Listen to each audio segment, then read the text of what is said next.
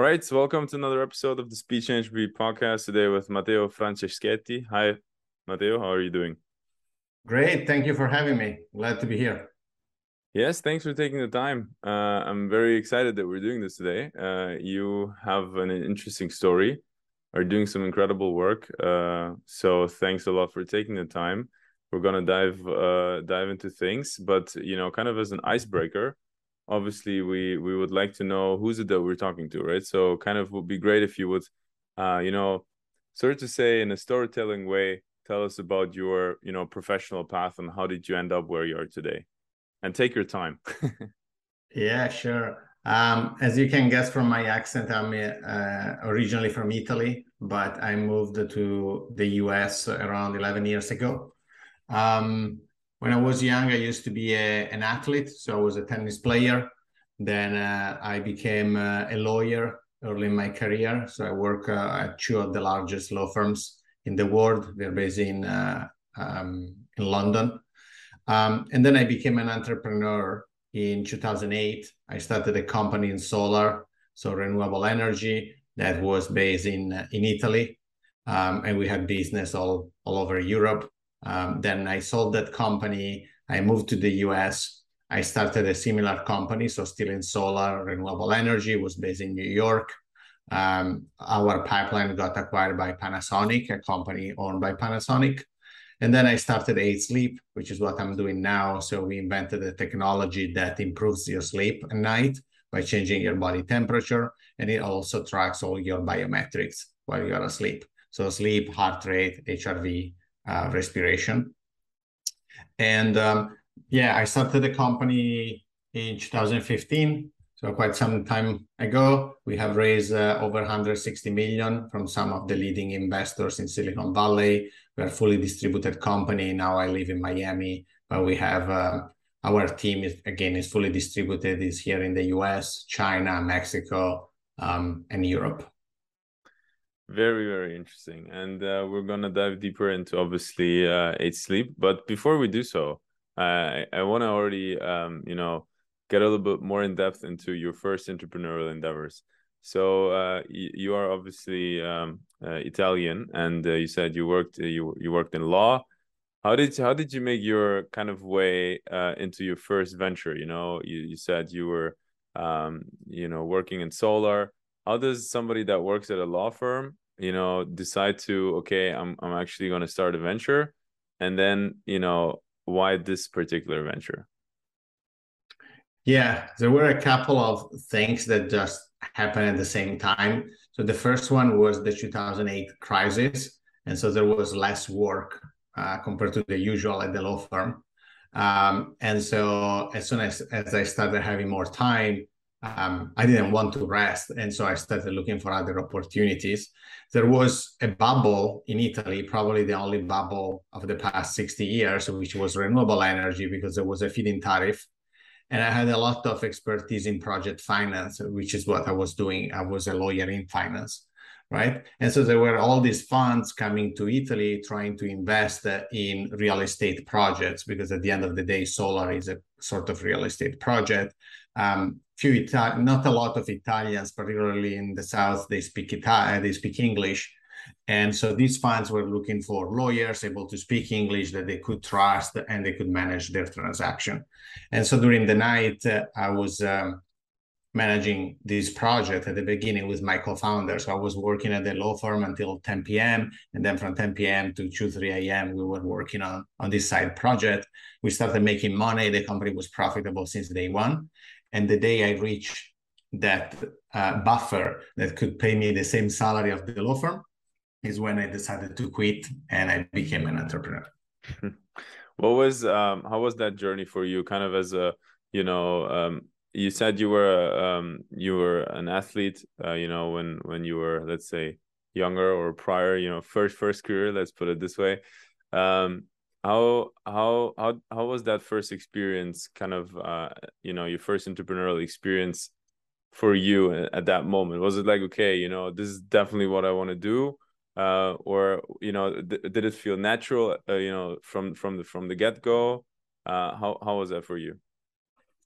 Yeah, I felt really natural. And I I still think that particularly startups are the closest thing to sport.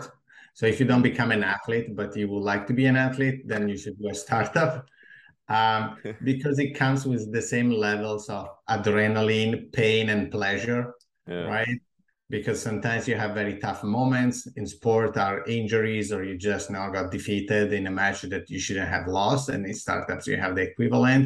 But then at the same time, you can win a big match. Well, instead in startups, your revenue might accelerate. You could close a big round or close a big person that you wanted to bring on board. So it's a roller coaster in Yeah. both cases. I heard that a comparison already a couple of times. I agree with you. It's definitely a very nice comparison. What was kind of when you got out of that venture, how did you so I think you did it for like about 5 years or so, right? Correct me if I'm wrong. And how was that time after that? So when you exited the business, you were moving to the US. That's like a big step. How did you get there? Why did you make the decision to go there? What was the thought process behind that? Yeah, so that venture was 2 years. But so what happened is the regulations changed in Mm, Italy. And so it was really time to sell. So we found a way to sell it. But at the same time, around 6 to 9 months earlier, we started a partnership with an American gentleman to mm, start, what then would become the American company. mm-hmm, The funny story is that we went to the notary to sign the documents for the exit, for the sale. And the following days, when I left for the United States, I didn't even empty my apartment. My mom helped me with that. And sometimes when I look back, it seems almost incredible. Like, it doesn't sound true, right? That yeah. you just moved to the US the day after you closed the deal. I almost didn't even think of that, when you are maybe that young and you just don't think. Today would be probably a 3 month process, or maybe would still be a 1 day process because that is how my brain operates. But for most of the people, it will be a 3 to 6 months process. Yeah. Yeah, absolutely. And was it clear for you that, like, so I mean, you being from Europe as well, right? There's really oftentimes this comparison between, the US and Europe. So kind of like, especially in the entrepreneurship side, it's like, okay, opportunities here versus there, etc. Was that for you like, okay, it's the US, everything is possible. I'll go there, change the world. I don't know. What was your mindset like in that regard?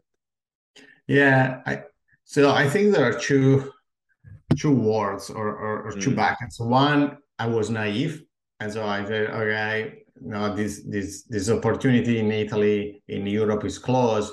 Now I go there and I just try that because that is what was left, right? There was this other partner in the US, and we believed that there was an opportunity. And so there I was just naive. Okay, that is what I have to do. I just go. On the other side, then, in particular in the first years, I realized that the American culture is very different, and I didn't know about that. So the way you do business is slightly different. I yeah. was lucky that the American way to do business is closer to my way of Mm-hmm. doing business. So it worked out, I think, really, really well for me.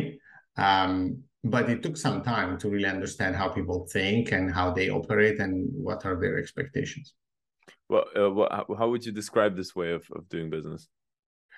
It's way more efficient, right? Is less about, probably developing a relationship. Is less. I'm Italian, right? It's less about food and all that part. It's straight to business. You're always on time. If you have a meeting at 4 p.m., I don't care what you had to do before. At 4 p.m., you show up. And if the meeting was supposed to end at 4:30, it ends at 4:30 because you have a hard stop, right? Even the concept of a hard stop, we don't really have that. I think, at least in Italy, while instead here is completely polite to say, sorry, I have a hard stop. I need to jump in another meeting. Yeah. While instead in Italy it's 4:30, but it could become 4:45. Okay. Interesting. So, I mean, New York is also a nice place, right, to go. I mean, you've been in a nice place before, but going to another nice place, completely different in that regard. If somebody has been to Italy and New York, they know. But after that endeavor in the US, so with that first venture, because you had really kind of this perfect change, you came to New York with something, right, to do something. There was a venture, there was an activity, there was a contact, etc. But like, now again, you're full focused on doing that, and then finishing that next transition phase. What changed for you in New York? What did you get to know? How did it set you up for the next step following after that? Yeah, I mean, there was this transition where at a certain point, we started talking about selling all our assets.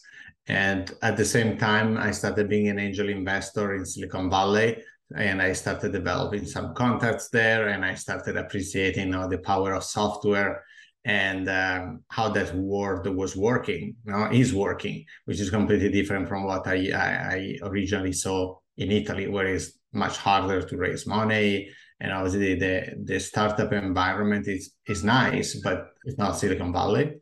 And so there was this transition at the end of the second business where I was exposed to Silicon Valley. And by the time the second business was done, I was ready to start with 8 Sleep.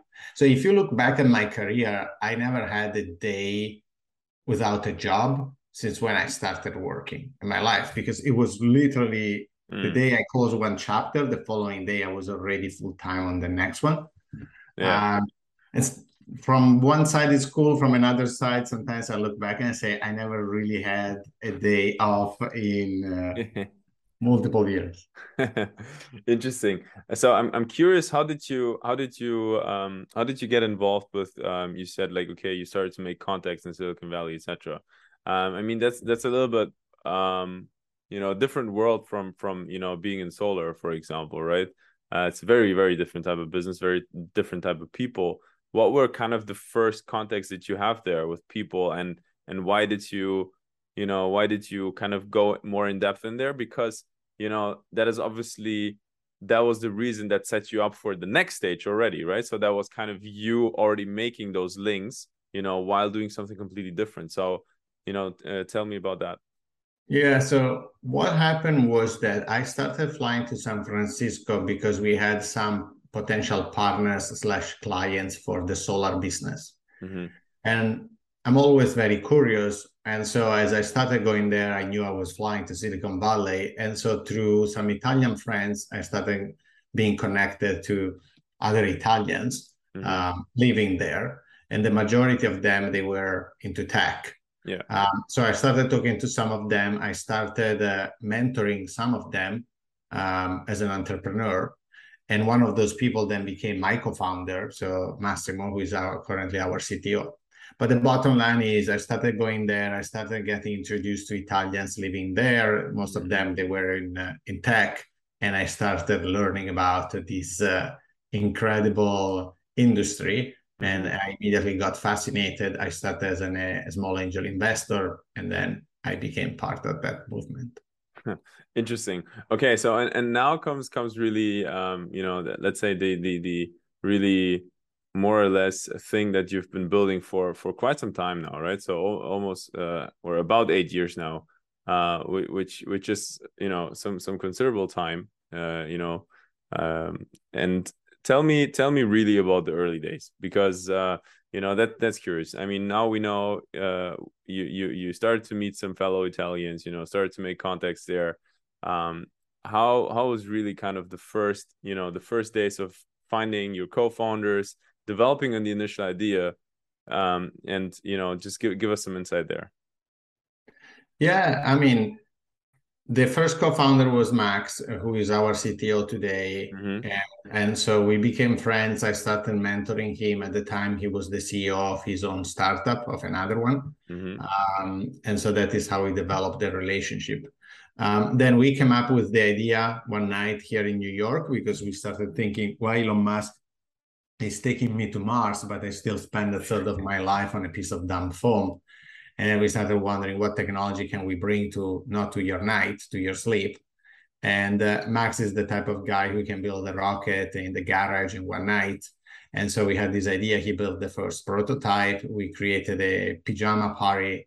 We invited some friends, and Alexandra, who is another co-founder, designed a sort of presentation that we could give to people coming and trying the product. And that is how everything really started, because after that pajama party, one of the people gave me a check to invest in the company, but there was no company at the time. We didn't even incorporate, but we had the first, I think it was a 25K check.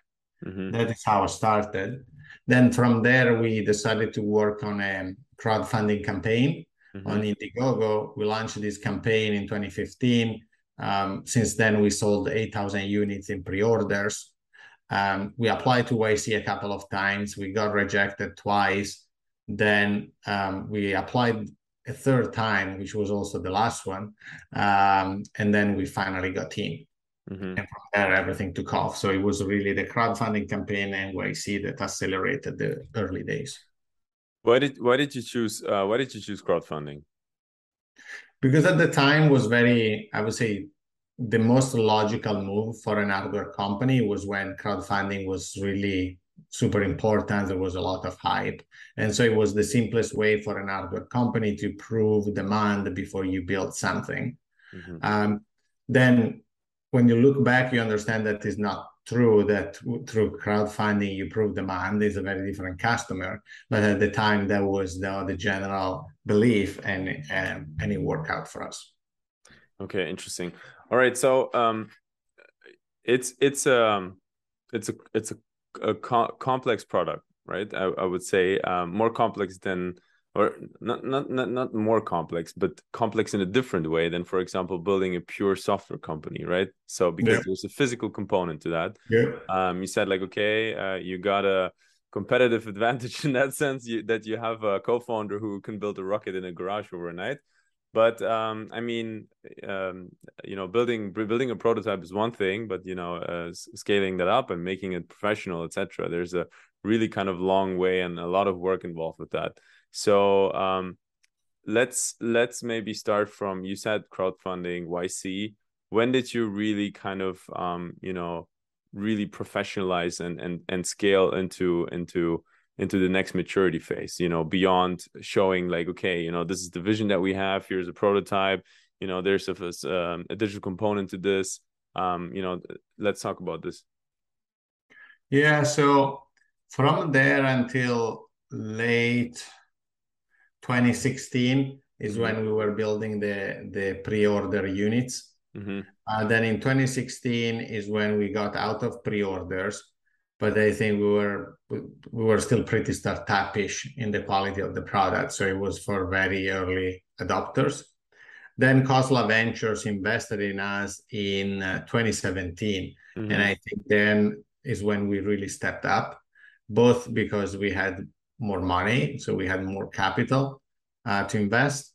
And second, because the investment from Khosla Ventures, and particularly Keith Rabois, made it also possible to attract some top talents, right? In particular, some executives that maybe before they would have been worried about, and now the company was very early stage, but with the credibility of such a great investor, that made a big difference. Okay, before Khosla Ventures, so for you know, the production for the early adopters, let's talk about that, because that's a real hustle, right? So, you know, finding the suppliers, you know, flying there, talking with them, getting, you know, the right quality and everything, you know, that's a very interesting you know, part of the overall story. You know, maybe you have some anecdotes of that, you know, you flying there and I don't know, having troubles, fires burning, I don't know, tell me about that time. Yeah, so I mean, there is a really funny story where one day, it was immediately after YC Demo Day, and I go to my wife and I say, I have to go to China because things are not happening on the manufacturing side. And she said, oh, cool. So when are you gonna go? And I said, oh, I leave tomorrow. And she said, okay, cool. And when are you coming back? And my answer was, once I fix it. And so the bottom line was that I moved to China. I lived there for quite some time. And we found now the manufacturers that we still use today. And part of the people that are part of the original people we found at that time are still with us today. Yeah, you do what you gotta do.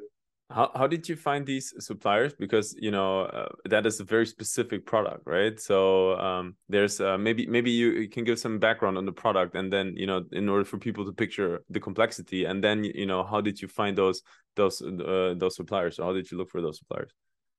Yeah, the product is pretty complicated, meaning it has embedded sensors, so you need to find a supplier for all the sensors. It uses thermoregulation, so a TEC engine and fans and pumps to heat and cool your bed to maximize your sleep performance. And then obviously it has fabric, but it also has this sort of tower that is called hub that sits next to the bed. So it was is a pretty complicated product. You need multiple suppliers, at least three, but then there is a bunch of other sub-suppliers. The bottom line is at the time we found this contractor who had a lot of contacts, and this person would take you around the Shenzhen area every single day, and you would meet dozens of CNs. Obviously, I didn't have any experience in hardware, so the assessment was not that easy, meaning they can fool you. They have their business really well. I didn't know anything. But at the end of the day, the other thing that happened is one of our largest investor at the time from YC Demo Day was a Chinese investor. Oh, okay. So he helped us with the kind of screening. And that is how everything started. Yeah, that's a very big one. I think people, so oftentimes people in the West don't realize the level of entrepreneurship you have in and you have in Asian countries. Those are some crazy entrepreneurs over there. Yeah. And then you need to be on the road. These meetings are usually very long because part of their culture is to treat you really well. Yeah, exactly. And the other the other thing I discovered at the time is when they know they are your last meeting of the day, they want to take you out for dinner. Exactly. Otherwise, it looks like they are rude. Yeah. But you are rude if you don't do it. But imagine that you already travel like 8 hours on the car for a single day. You had 10 meetings. Yeah. You have this last one. The last thing you want to have is a business dinner. You just want to go home, particularly if it was not the right CN, right? Because you're selecting, you're picking one out of 15. You don't want to have dinner with the one you didn't like, but they still have to invite you. Yeah, and they want you to drink. They want you to drink, and then they smoke a lot. And so in these meetings, in these rooms, everyone is smoking, and they offer you tea. Yeah. But it was an awesome experience, right? It's one of the things that you do once in your life, maybe twice. Yeah. Yeah, I had the pleasure of these type of meetings as well, so I know exactly what you're talking about. Yeah. All right, so it's Khosla Ventures, that's a big one, obviously. Maybe let's talk about that, that window of opportunity that opened up for you guys, to have them on board. How did you get to kind of like pitch with them in terms of showing the traction, because it's definitely one of the top venture firms to get on board, or was it like a no-brainer? Were they reaching out? Have you been reaching out? Like what was it that kind of that story before the actual commitment happened?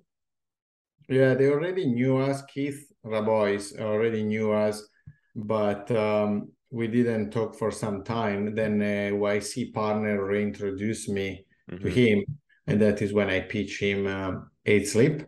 And after that, I had to meet with Vinod, and that was pretty challenging because Vinod was going on vacation. And so I had to ask his assistant, where is he going on vacation? And she said, oh, he's going to London. And I said, oh, look, London is even closer to New York than San Francisco. Would he mind if I fly to London to meet him? And I think that sent a good signal and message to Vinod. Vinod likes people that they are go-getters and they get things done, whatever it takes. And so he accepted to see me in London. And he spent it was supposed to be a 30 minutes meeting, but it ended up being a 3 hours meeting. Really? And after that, they invested. Why 3 hour? Did you start to really, kind of go crazy on the idea of what's possible stuff, or what was kind of 3 hours? Yeah, I think we clicked. And Yeah. so we enjoy spending time together. And I mean, Vinod is the type of guy that he would talk about these things forever. And I'm the same type of person. So yeah, we started brainstorming about what we could do, the kind of people we would need if we were getting the money, what would be the focus, what would be the first profiles to hire. Vinod really cares about the quality of the team. Um, and so we had a lot of fun. Yeah, interesting. Okay, so you got Kosla on board, so that obviously gives away a shine, kind of a stamp as well. That's what you mentioned as well in terms of attracting talent. From that moment on, right? Obviously, there's a lot of people that will say, okay, so this is legit. This is really interesting, and people who want to join your company. I wanna get your perspective on hiring and looking for talent, right? So for people that you, especially at that stage, right? Because yes, obviously you got money in the bank, right? And yes, you got top investors with you on your side, but you also got to hire the right people, right? So not just that they're talented, but they're also the fit. So how did you approach this? I think so. In the early days, we made a bunch of mistakes. I think now, if I look at the past 12, 18 months, I think we have proven of being pretty good at assessing people and bringing on board really world-class talent. That is how we call it. Um, at the end of the day, that is all that matters, right? The quality of the people you bring on board makes such a big difference. If you nail the right person for certain roles, particularly for executive roles, these people are 10xers. You can't even imagine the value they can deliver. Mm-hmm. Yeah, interesting.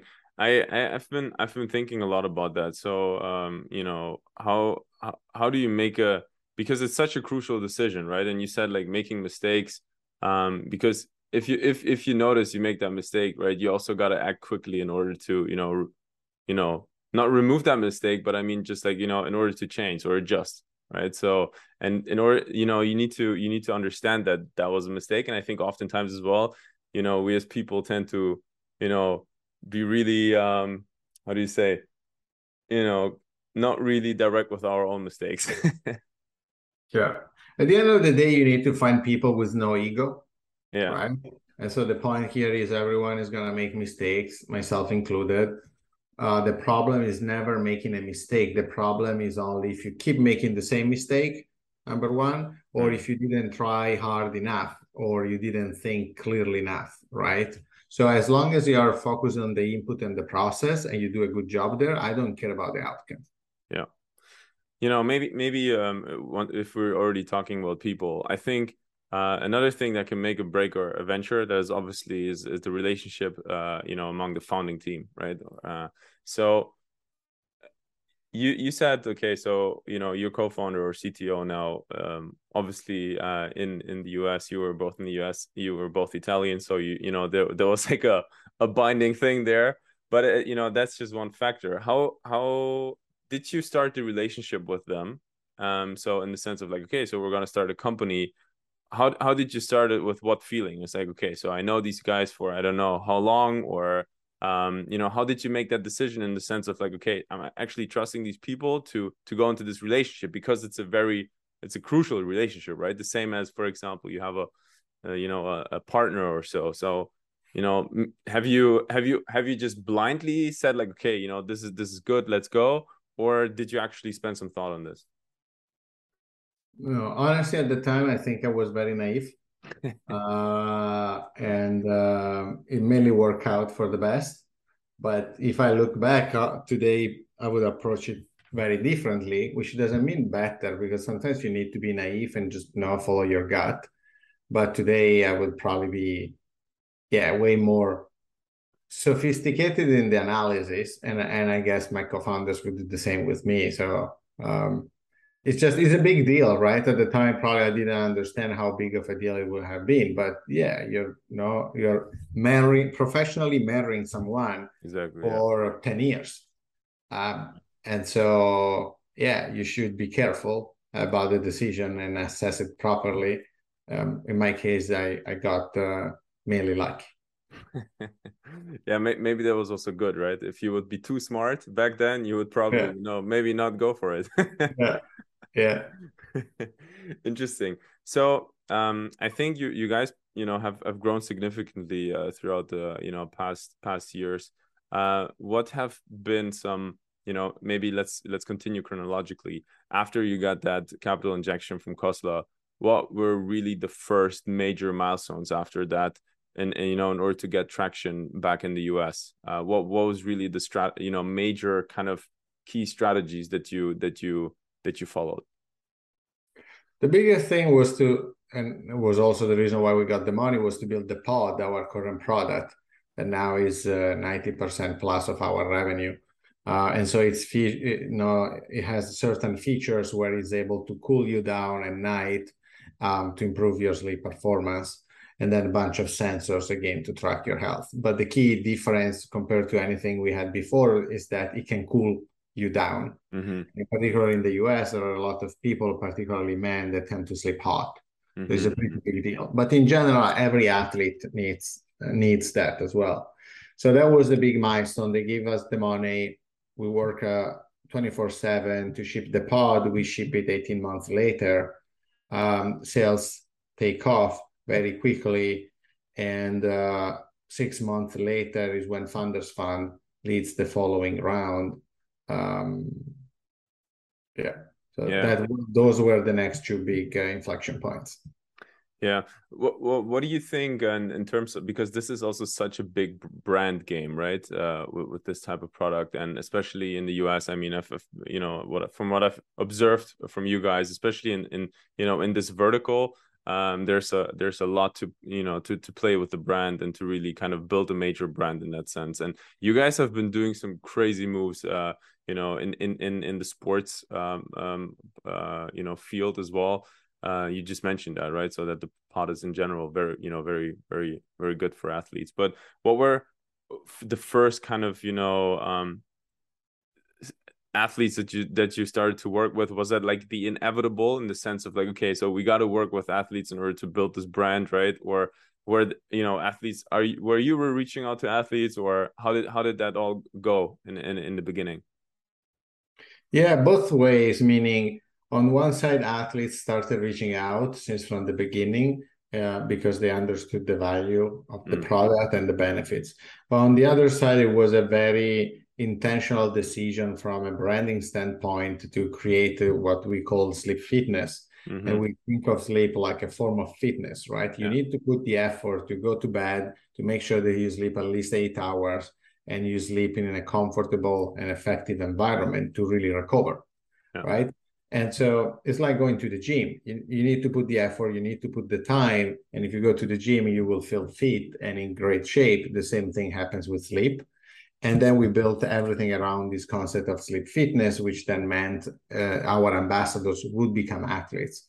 At the end of the day, we are almost like a Red Bull, but instead of giving you a drink, we give you sleep. But the end result is the same, which is energy and recovery. Mm-hmm. Yeah, yeah.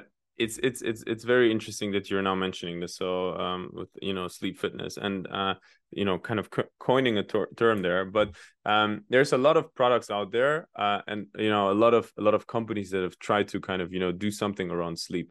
And matter of fact, so I mean, my opinion, to put it straightforward, I think your product, in terms of the ecosystem overall is actually the ideal product, from the stand of really analyzing, or really improving sleep, which is, I mean, it was just that starting line, although it sounds very marketing type of way, with the sense of Elon Musk is putting us on Mars, but it's true, right? So we're still sleeping on a really simple kind of mattress. Why can't we do more there? There's a lot to be done.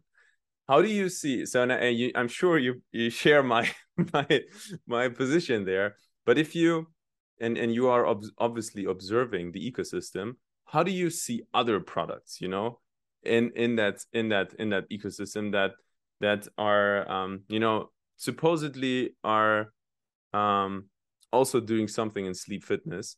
And do you see like that do you see 8 Sleep really as kind of the standalone thing for, improving sleep? Or do you also see like, a benefit or value add from, potential other products where 8 Sleep, does not have the extension, for example? I the way I think is, look, there is plenty of medical evidence that temperature is the big elephant in the room for your sleep performance, Mm-hmm. right? So this is not said by 8 Sleep, it's said by doctors and Yeah. research. And that is now where we dominate, and that is our bread and butter. I think there are other great companies in the wearable space that are good at helping you understand what's going on in your body and tracking your sleep and your Mm-hmm. recovery. But the key difference with 8 Sleep is that for us is almost a commodity, because on top of that, we take action for you and we actually improve your sleep. Our customers, they fall asleep up to 20% faster. They get up to 40% more deep sleep, less toss and turns. And so sometimes I always say our competitors are almost companies that develop sleep pills. But the difference for us is we are completely healthy, right? So we improve your sleep without you taking a pill, without you taking anything, and you will wake up more refreshed. There is no other company doing that through technology. 100%, 100%. I mean, what you described with the wearables, I mean, that is ultimately the current challenge with wearables, right? Is that you basically get, you get values, but you don't get really, a kind of command or, suggestion in the sense of, do this, or, even a service, and, things will get better. Whereas, for example, you guys have clear metrics that you can, showcase where your product really improves sleep for people, right? And that definitely is, the best comparison in that regard. And I'm curious. So how do you're almost at a decade, right? So what are 2 years, right? 2 years are going to be, going fast. What's your bigger vision? Now after almost 10 years, building this up, you got already third generation of your product, I guess. How do you see this, further? Is there like way more, or how do you think Yeah. about this? Yeah, because technology is coming towards us, right? So there are a lot of new and very interesting sensors. There are new technologies that we are exploring for environment control. And so in the next 10 years, these devices will become 100% medical grade devices. We already reached 99% accuracy at monitoring your heart rate compared to a medical grade ECG, right? So that will happen across multiple dimensions. We will now your bed will become a device that can scan your body. So imagine an MRI, and you go through an MRI every single night. Different technology, but that is the same concept. Plus, the whole environment will adjust in real time around you, not just temperature, many other factors. So that is what we are going to build next. It takes some time to get there because you need to start collecting the first data, develop the first algos, but then there is an acceleration in technology because you already built the foundation. Okay, good point. I'm going to challenge you on this. So Apple is still a consumer product, with their Apple Watch for a long time now. And it's very difficult for them to really, go into that direction of becoming a medical device. Although obviously that is also for you, right? So this consumer part, that's like the first part of the pyramid, right? But it's not the big chunk, right? So what you just said, if you're able to get there, right, to really to become a medical device, that's going to be also on a business, business wise, going to be a game changer. How is that going to be easier for you? Because you guys have to go also through, clinical trials, etc., with your data, and in order to really get, certified ultimately at one point with your product. Do you think that is possible? Oh, yeah, it's 100% possible and it's happening. But I also think that the definition of medical grade device will change Okay. because all these wearables and non-wearables like us, they will reach medical grade accuracy. Okay. Then you will have a couple of different options, and they're not one or the other, but they will coexist. One where you have medical grade accuracy, but you don't diagnose. And at that point, you don't need FDA approval. In other instances, instead, you get FDA approval, and you will be able to diagnose certain health issues, which is what Apple is doing with atrial fibrillation, right? But the whole point of, when we grew up and there were these terrible looking white medical grade devices that they made you feel like if you were sick, even if you just had a minor condition, all that is going to disappear. Like Apple-like products will become the new medical grade devices for the new generations. Yeah, interesting. Do you so maybe that's a good question to follow up, because obviously you observe the space.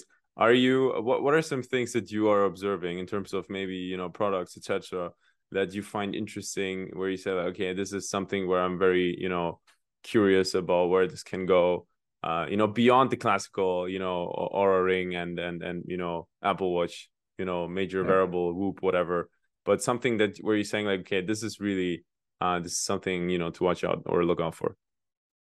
I mean, first of all, there is consumer products and medical products that are merging, right? And so they will become one thing, will be way more accessible. They will become way nicer in terms of industrial design and user experience. And so millions of people will start monitoring their health on a daily basis. So this is the trend that is happening.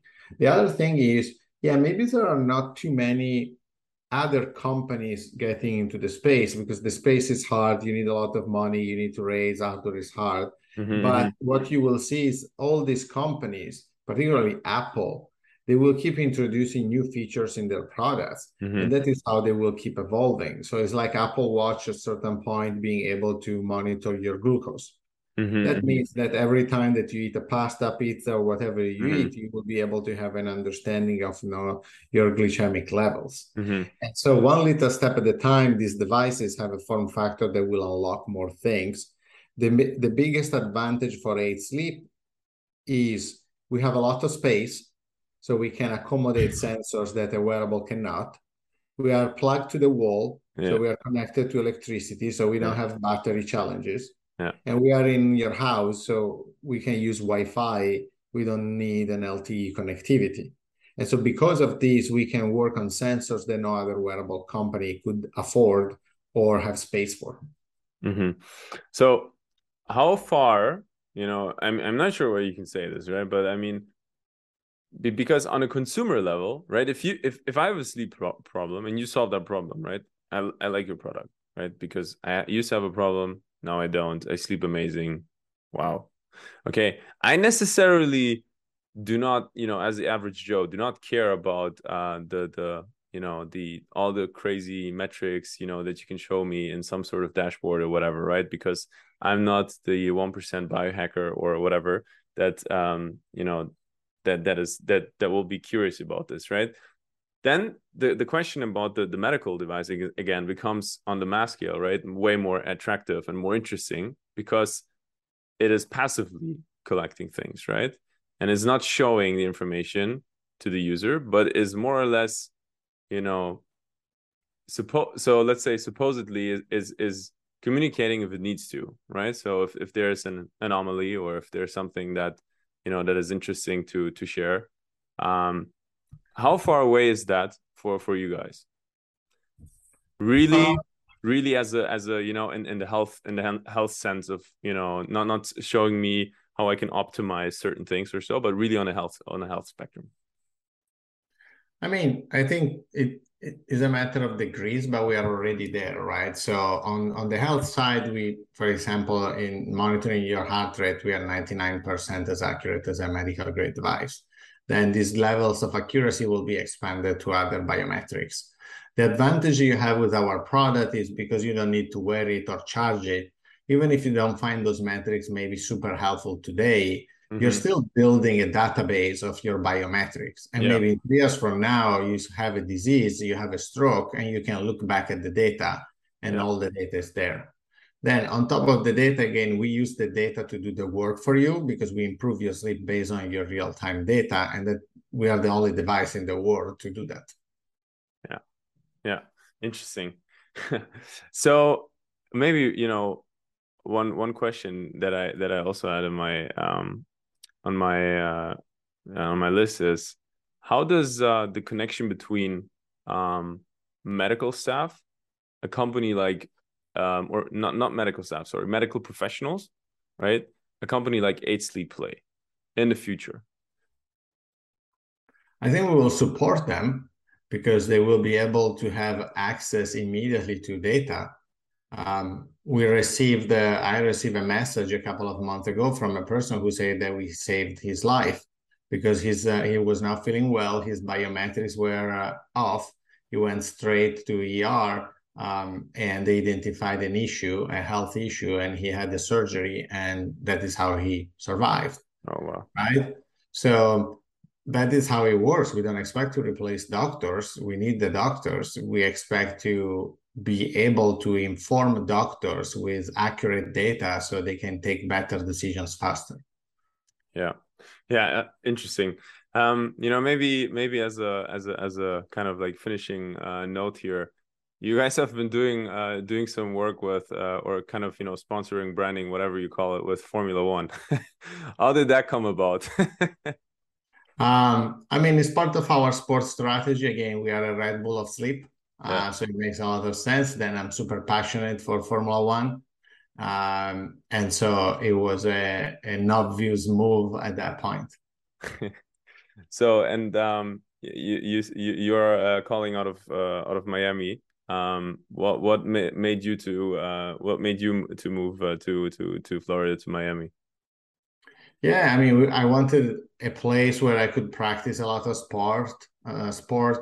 city, around wellness. Miami is that, it's still close to Europe, but also to Latin. My wife is Mexican, still based in the US, close to New York, direct flights to San Francisco. So it was the best of the best, and we are loving it here. All right, Matteo. It was great having you on the show. Thanks for taking the time. I'd love to have you back one day. And thanks for being here. Awesome. Thank you for having me.